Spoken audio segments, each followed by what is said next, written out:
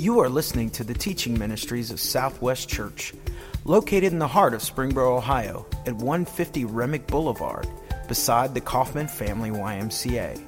Please visit our website at www.southwestchurch.org. Thank you for joining us for this week's message from Senior Minister Roger Hendricks. We've come off a fantastic Easter weekend here at Southwest, and we're launching into this new message series entitled The Jesus Myth. You should find in each of your bulletins a card that describes what we're going to be looking at during this season. And we're not saying that Jesus is a myth, but we're saying that there are many myths and false ideas about who Jesus really is. And in this 5-week series, we want to experience the life-changing truth of the real Jesus and leave the myths behind.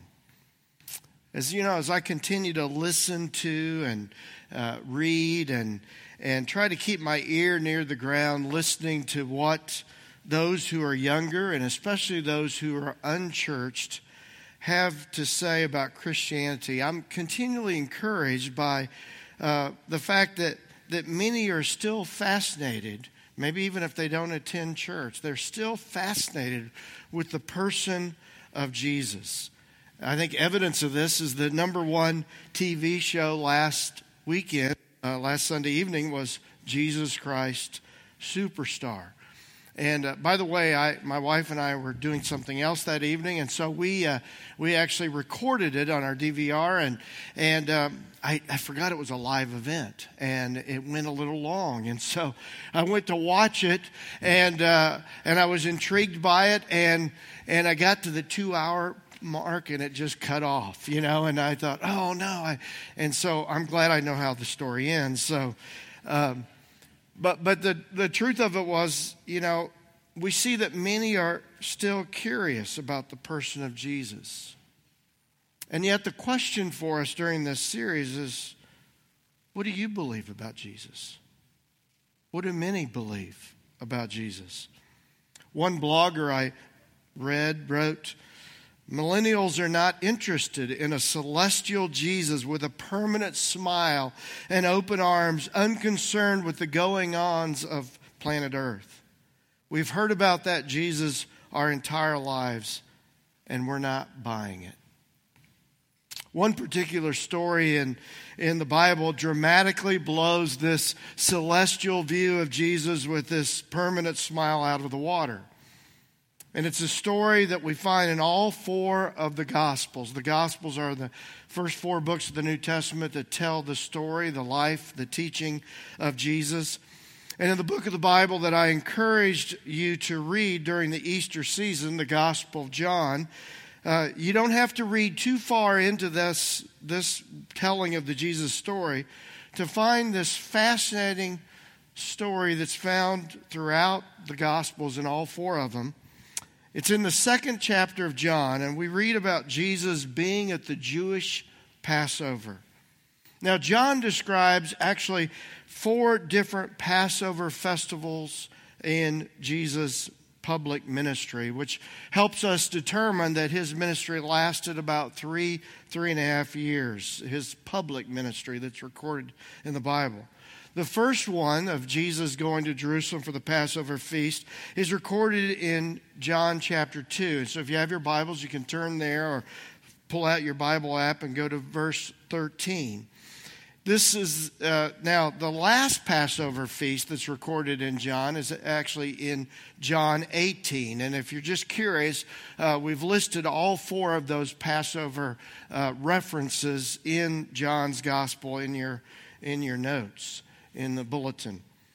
Now, the Jewish Passover, which actually drew to end yesterday, for those that are still faithful Jews observing the Jewish calendar, that came to an end yesterday, which we shared last weekend is how we mark our calendars for Easter. It coincides with the Jewish Passover.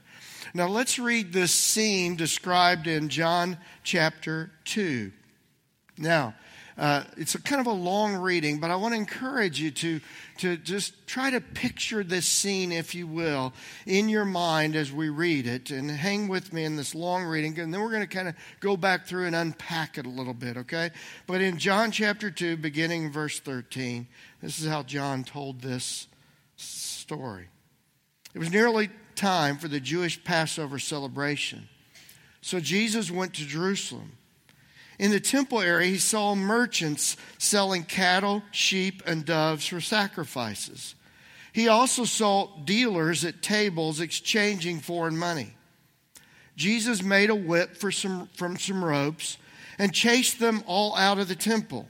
He drove out the sheep and cattle, scattered the money changers' coins over the floor, and turned over their tables. Then going over to the people who sold doves, he told them, "Get these things out of here. Stop turning my Father's house into a marketplace." Then his disciples remembered the prophecy from Scripture. "Passion for God's house will consume me." But the Jewish leaders demanded, "What are you doing? If God gave you the authority to do this, show us a miraculous sign to prove it." "All right," Jesus said. "Destroy this temple, and in 3 days I'll raise it up." "What?" they exclaimed. "It has taken 46 years to build this temple, and you can rebuild it in 3 days?" But when Jesus said this temple, he meant his own body. After he was raised from the dead, his disciples remembered he had said this, and they believed both the Scriptures and what Jesus had said. Honestly, this is a story that some point to when trying to describe Jesus as an angry guy.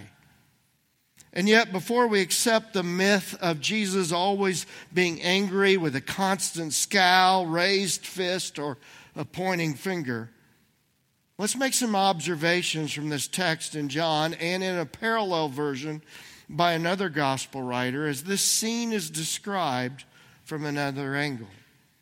Now, specifically, let's make some observations from the various reactions that we see witnessed in this scene. So if you're taking notes, your first point would be observations from the reactions of those in the story. First of all, let's examine Jesus' reaction. The story tells us that he spent time observing all that was going on in the temple. He observed the people who were selling animals for the Jewish worshipers to be able to have the appropriate animal sacrifices.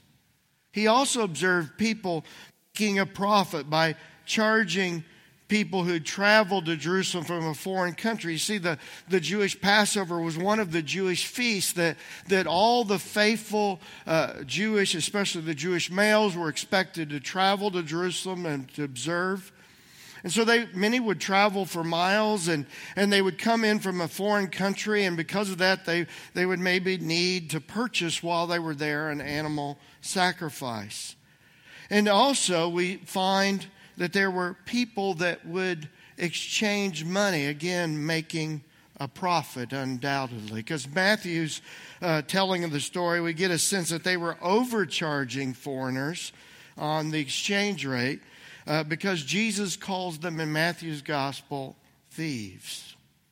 You know, one of the things for those of us who've traveled some is that you know if you travel to a foreign country, not only do you have to deal with the language barrier, but you also have to deal with, if you go to a store or if you go to a market and you're purchasing something, how do you deal with the money? And because I struggle even with the English language, let alone another language, I always struggle a bit to try to make sense of the currency. One of the things I love about our church-to-church partner in El Salvador is they use American currency. So even though I don't speak Spanish, when I'm at the market or at a grocery store there, I can look at the price on the item, I can read numbers, and I can figure out if they're giving me the right change. But when I've been in other settings like Haiti, I'm just at their mercy.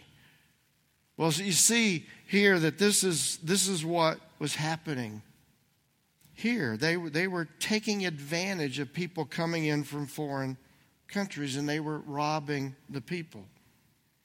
Now, it would be easy in this narrative to picture Jesus. In fact, I hear people describing this scene sometimes as describing Jesus going into some kind of rage.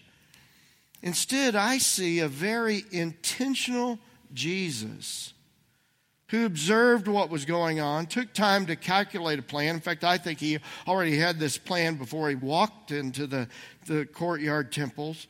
But he even took time to make a whip out of ropes that he twisted into the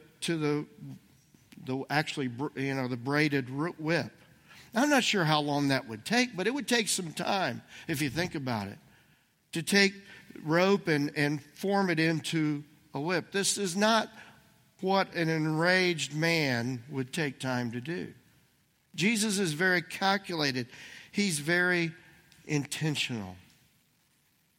How do you picture Jesus turning over the table? I brought here a table. It's a small table, but just to illustrate, with some coins on it. How do you think Jesus would have handled that? You know, I thought about this story a lot when I was a public school teacher. Many, many years ago, when I was a much younger man and actually a fairly young Christian, I was teaching in the public schools. And the longest year of my life was the year I taught junior high. Okay, now we've already dismissed the junior high students, so don't share this with them. But that was a tough year. You know, I taught just north of Chicago, and it was had some inner city kids, some tough kids, and I was a new teacher, and so I got all the general math courses. So I got all the kids that didn't like math, and they already came into the classroom with an attitude, and I'm trying to teach them and instruct them, and actually, you know, they were out of control, honestly. And I have to admit, I struggled with my anger. You know, I've shared before, that's something I've struggled with throughout my life, and I'm grateful for the changes God's made. He still needs to make more changes in me, but I have to confess, there were times when I'd get so frustrated, I was even known to throw erasers, okay? I mean, I admit it. But I was really trying to wrestle with this, and I didn't want to give in to my temper. And so I kept looking at the story of Jesus and how he expressed his displeasure and anger, if you will, toward the people that were acting not as they should. And so I thought, how would I live that out in the classroom? So I brought into class, back in those days, you know, we had the metal filing cabinets. Some of you remember those, okay? But I had one of those near my desk up in front of the classroom, and I brought in a big, heavy book, okay? It was probably a math book. This was a Bible commentary. But one day I just couldn't get their attention. I couldn't get them to be quiet. So I just quietly, I lifted up my book over my head on top of right above the metal filing cabinet, and I just went like that. Now, it reverberated a lot louder than that in the classroom. Well, they all just looked like this. I said, now that I got your attention, let's talk about some math. I was trying to follow Jesus' example. What do you picture here? I picture, I'm going to move this back a little bit because I don't want to damage any of Larry's equipment, but I picture Jesus coming in, looking over the lay of the land, taking the time to make a whip, and then walking over to one of the tables, not in rage, but just very calculated and just... Now, do you think that got their attention? I think it did. I think it was very intentional. And Jesus said, get these things out of here. Stop turning my Father's house into a marketplace. Now, to get an accurate view of the scene and how it went down, let's look at the reactions of those who first witnessed it. To look at this, let's look at Matthew's telling of this scene, a very similar action by Jesus, and the crowd's reaction. Now, it's interesting, and I have to make this comment for those of you that delve into the Bible and how it's put together and maybe compare the different Gospels.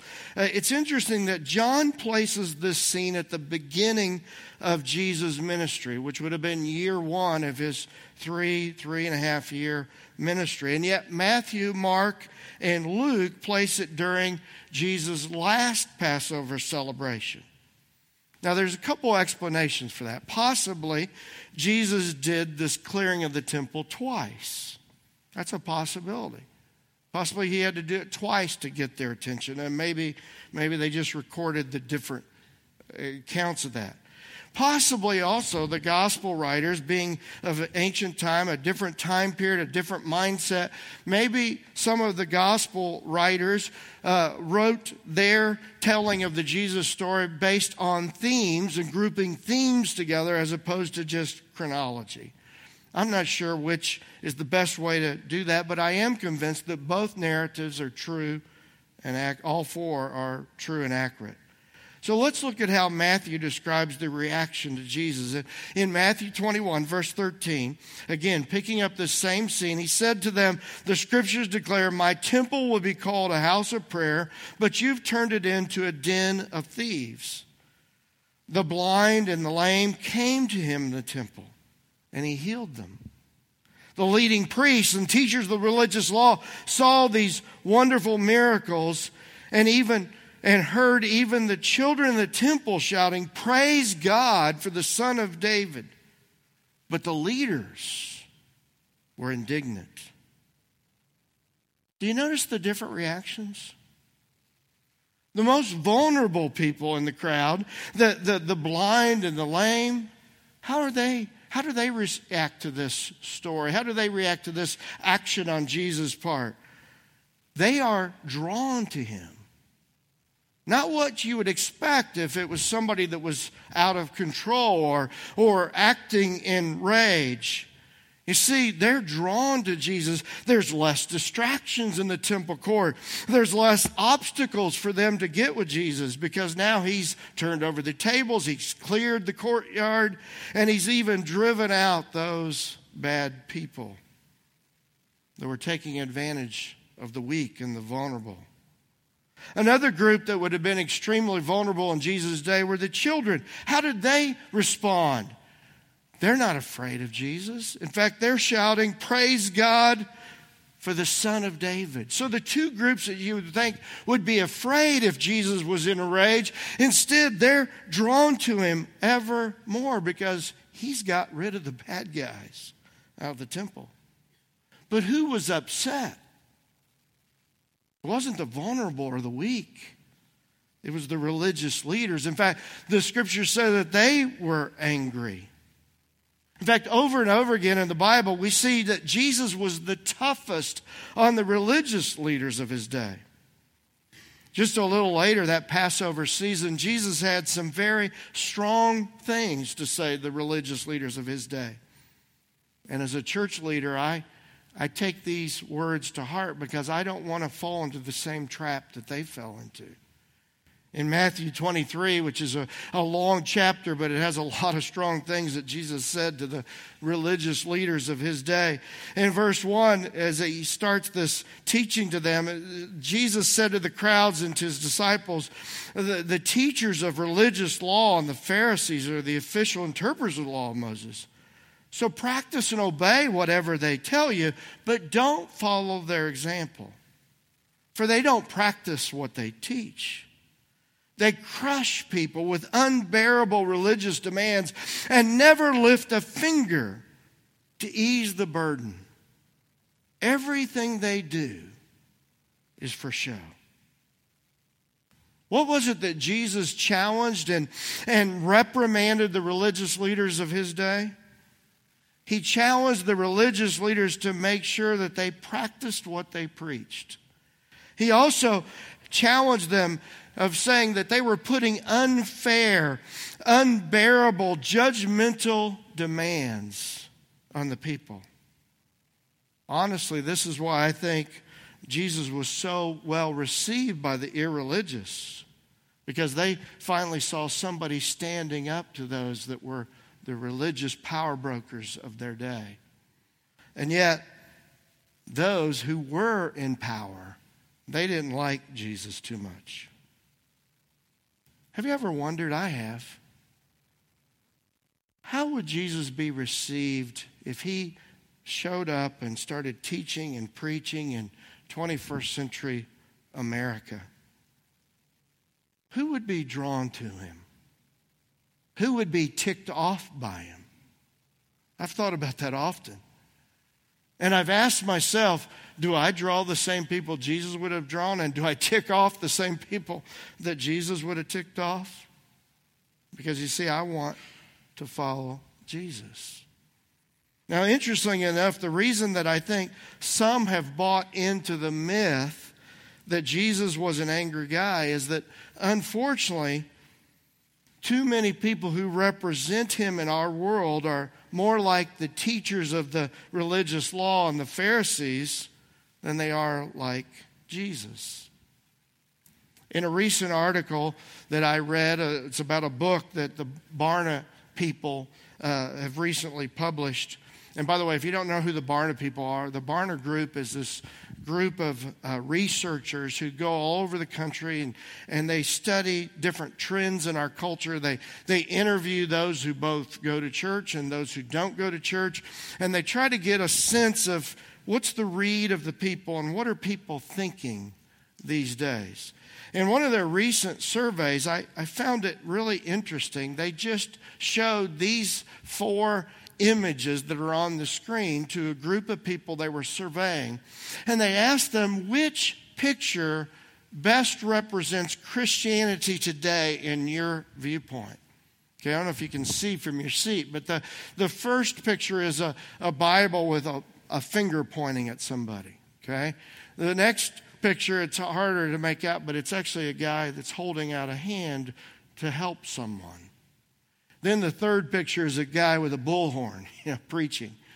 And then the fourth is a group of worshipers. Now, as they polled different people, and especially as they polled people that were younger in that millennial group and those that don't attend church, what do you think the majority of people, which image do you think they picked that they thought best represented Christianity as they see it today?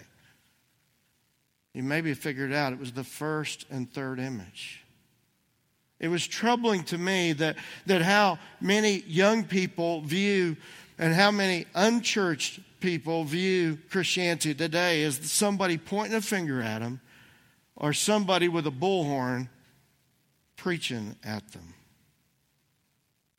You see, I think that's more representative of the people that Jesus had the hardest, strongest words toward, not Jesus himself.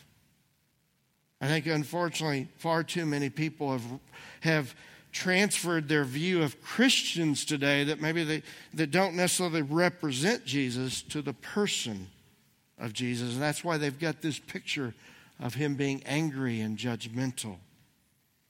Yet the true Jesus backed up what he taught. And he was incredibly consistent and intentional in the way he went about his life. And we're going to look a little bit later of how the biblical portrayal of Jesus is so opposite of this angry view that so many have. But before we get to that, I just want to make a couple observations about anger. Okay, so because it just doesn't seem like it'd be good to just breeze over this. So let's make some observations on anger. It's interesting that in Scripture we see a distinction between anger and sin. One verse that points that out very clearly is Ephesians 4, verse 26. It says, "In your anger, do not sin. Do not let the sun go down while you're still angry." You see, in Scripture, we're told to make sure that we don't sin in our anger. You see, anger in and of itself is just a human emotion. We all feel it. We all wrestle with it at times. The question is, how do you handle that anger? Do you handle it in a right way, in a constructive way? Or do you handle it, does it break out in emotion and rage that ends up being destructive? That's really, in many ways, the difference between righteous anger and unrighteous anger. And this scripture also says you need to deal with it. Don't let it just simmer inside of you. Make sure that even that day you put that to rest or deal with it in a constructive way. You know, that's something that Jane and I tried to keep in mind when our kids were younger. When we saw something going on in their life that wasn't right, when we saw behavior that wasn't appropriate, we wanted to address it, and we wanted to address it quickly. But we also wanted to do it very intentional. So we even had this plan when our kids were growing up, and Jane and I even put together kind of a guideline that we were going to follow with our kids and how we discipline them. And we would always remove them from the scene. You know, if our son knocked down his sisters and was rough with them, we'd pull him aside and take him to a different room and talk to him about that. And we had a whole process that we went through. But Jane and I wanted to make sure that we didn't react in anger, but yet we allowed what we saw that was wrong to be addressed. Parents, are you sinning in your anger? Or are you allowing what you see that's wrong? Are you addressing it and making sure that you address it in that day and not let it go by? Jesus did the right thing with his anger. He drove out the unjust, the sinful, the offensive, the hypocritical, and he made room for the hurting, the young, and the forgotten. In fact, as I was preparing for this message, I did a search in the Bible for the times that the Bible specifically described Jesus as angry. You know what I discovered? There's only one reference that I could find in all the Bible that described Jesus specifically as angry. That with the word that probably is the best word for anger, that for us to translate is the Greek word horge. It's only found one time I could find describing Jesus. And I wanted to read to you that one time that I saw it and help us make some observations about why was Jesus angry here and how did he deal with it. In Mark chapter 3, this is the one time that I could find. And it's a setting where, once again, he's challenging the religious leaders of the day, and especially because they were so caught up in their Sabbath laws, they were so caught up in their doctrine, they lost sight of people. And in Mark chapter 3, Jesus asked them, which is lawful on the Sabbath? To do good or to do evil, to save life or kill? But they remained silent. He looked around at them in anger. That's the only time I could find in the Gospels where this word is used about Jesus. And deeply distressed at their stubborn hearts, he said to the man, stretch out your hand. He stretched it out, and his hand was completely restored. What was it that Jesus was angry about? He was angry and deeply distressed at their stubborn hearts. Why? Because they weren't right with God and they were preventing others from coming to God. In fact, it appears to me that Jesus didn't get angry about what we typically get angry about. I can't speak for you, but I think about myself. What do I tend to get angry about? I get angry when something gets in my way. Something gets in the way of what I want to do. It seems to me that Jesus was just the opposite of that, and that's why I've got so much growing yet to do. Jesus seems to get angry about that which stands in God's way or blocks the way for others to come to God. Once again, possibly that's the difference between righteous anger and unrighteous anger. Now, the one thing that we can notice and observe, it seems that Jesus was the hardest. He was the toughest on those who were hard and tough on others. He was tough on the Pharisees because they blocked the way for others to see God. He was tough on the religious people who cared more about defending their religious position than the welfare of others. Now, finally, let's close with some observations about the true, real Jesus. In a moving passage that actually is recorded also in Matthew, and interesting enough, it's following the same scene where we just read in Mark where Jesus heals this man with the bad hand or bad arm.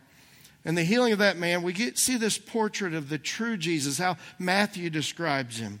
So our final observations about Jesus in Matthew 12, verse 15. But Jesus knew what they were planning. So he left that area and many people followed him. He healed all the sick among them, but he warned them not to reveal who he was. This fulfilled the prophecy of Isaiah concerning him. Now listen to this prophecy, this description of the real Jesus. Look at my servant whom I've chosen. He is my beloved who pleases me. I will put my spirit upon him, and he will proclaim justice to the nations. He will not fight or shout or raise his voice in public. He doesn't use a bullhorn. He will not crush the weakest reed or put out a flickering candle. Finally, he will cause justice to be victorious, and his name will be the hope of all the world. You see, Matthew doesn't, I just lost my notes, but I'm not going to get angry about it. Matthew doesn't portray Jesus as this angry man who is out of control. Instead, he refers to Isaiah's prophecy of Jesus being a servant, coming with a helping hand, who proclaims justice and mercy. He's such a gentle Messiah that he doesn't crush the weakest reed or put out a flickering candle. Some translations read that the Messiah would not crush a bruised reed. I was trying to get sense of what does that mean. So yesterday when I was on a walk and praying about this message, I came across a reed. It's actually ornamental grass, I know, but it's probably the closest I could get to a reed. It was laying on the sidewalk, so I figured my neighbor was done with it, so I took it. And honestly, it was a perfectly straight reed, and I thought, okay, how am I going to use this to illustrate a bruise? But I thought, somehow it's going to come to me. And so I brought it into the church building last night, and it's so long. When I was trying to get through the back door, I bent it.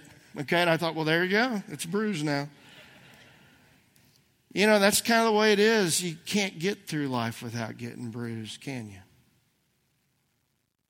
And I thought, you know, it's hard to even, you can see where it's bent, but it's hard to see the bruise. But I thought, Jesus is such a gentle, caring, loving, compassionate Messiah that he sees the bruises in our lives. He cares about them. And he won't crush us. You think about a flickering candle. I don't need to illustrate that. We've all seen candles. But I have to admit, once again, the difference between me and Jesus is that when I was a teen, I thought it was tough. I thought it was manly to be able to, maybe some of you guys can relate to, maybe some of the ladies too, but I thought, you know, I can grab a candle that's kind of just barely burning. I can put it out with my hands. I'm that tough. I thought, Jesus doesn't do that. He doesn't snuff out a smoldering wick. Instead, he breathes life into it. I can't think of a better description of Jesus to hold up as we prepare for communion, as we always do on the weekends here at Southwest. And as you think about the Jesus you believe in, the Jesus you trust, what's your picture of Jesus? Do you picture a Jesus that when you mess up, he's pointing the finger at you and upset with you and scowl on his face? Or do you have a picture of Jesus that when you feel bruised and beat up by life, he's not going to crush you? And when you feel like, man, the fire is just about out, he's not going to snuff you out, but he's going to breathe new life into you. That's the Jesus I follow. That's the Jesus I believe in. I don't know what kind of week you had this past week. Maybe coming off Easter, you had a great week and you're on fire for Christ and you're excited about your faith. And if that's the case, then during communion, just praise God that that Jesus came to give you new life and give you a purpose in life and celebrate what he did for you to have that. But if some of the rest of you are feeling a little bit beaten up, bruised by life, realize during this time of communion that you don't have a Savior that's pointing a finger at you, but you have a Savior that wants to bind up your wounds and strengthen you and bring healing. If you feel like the light of faith is about ready to go out, realize that when you take the bread, remembering that Jesus is real, he became flesh and blood. As we take the cup, remembering how much he loves us, that he did that to bring life. Let's allow that picture of Jesus to be the one that draws us to him.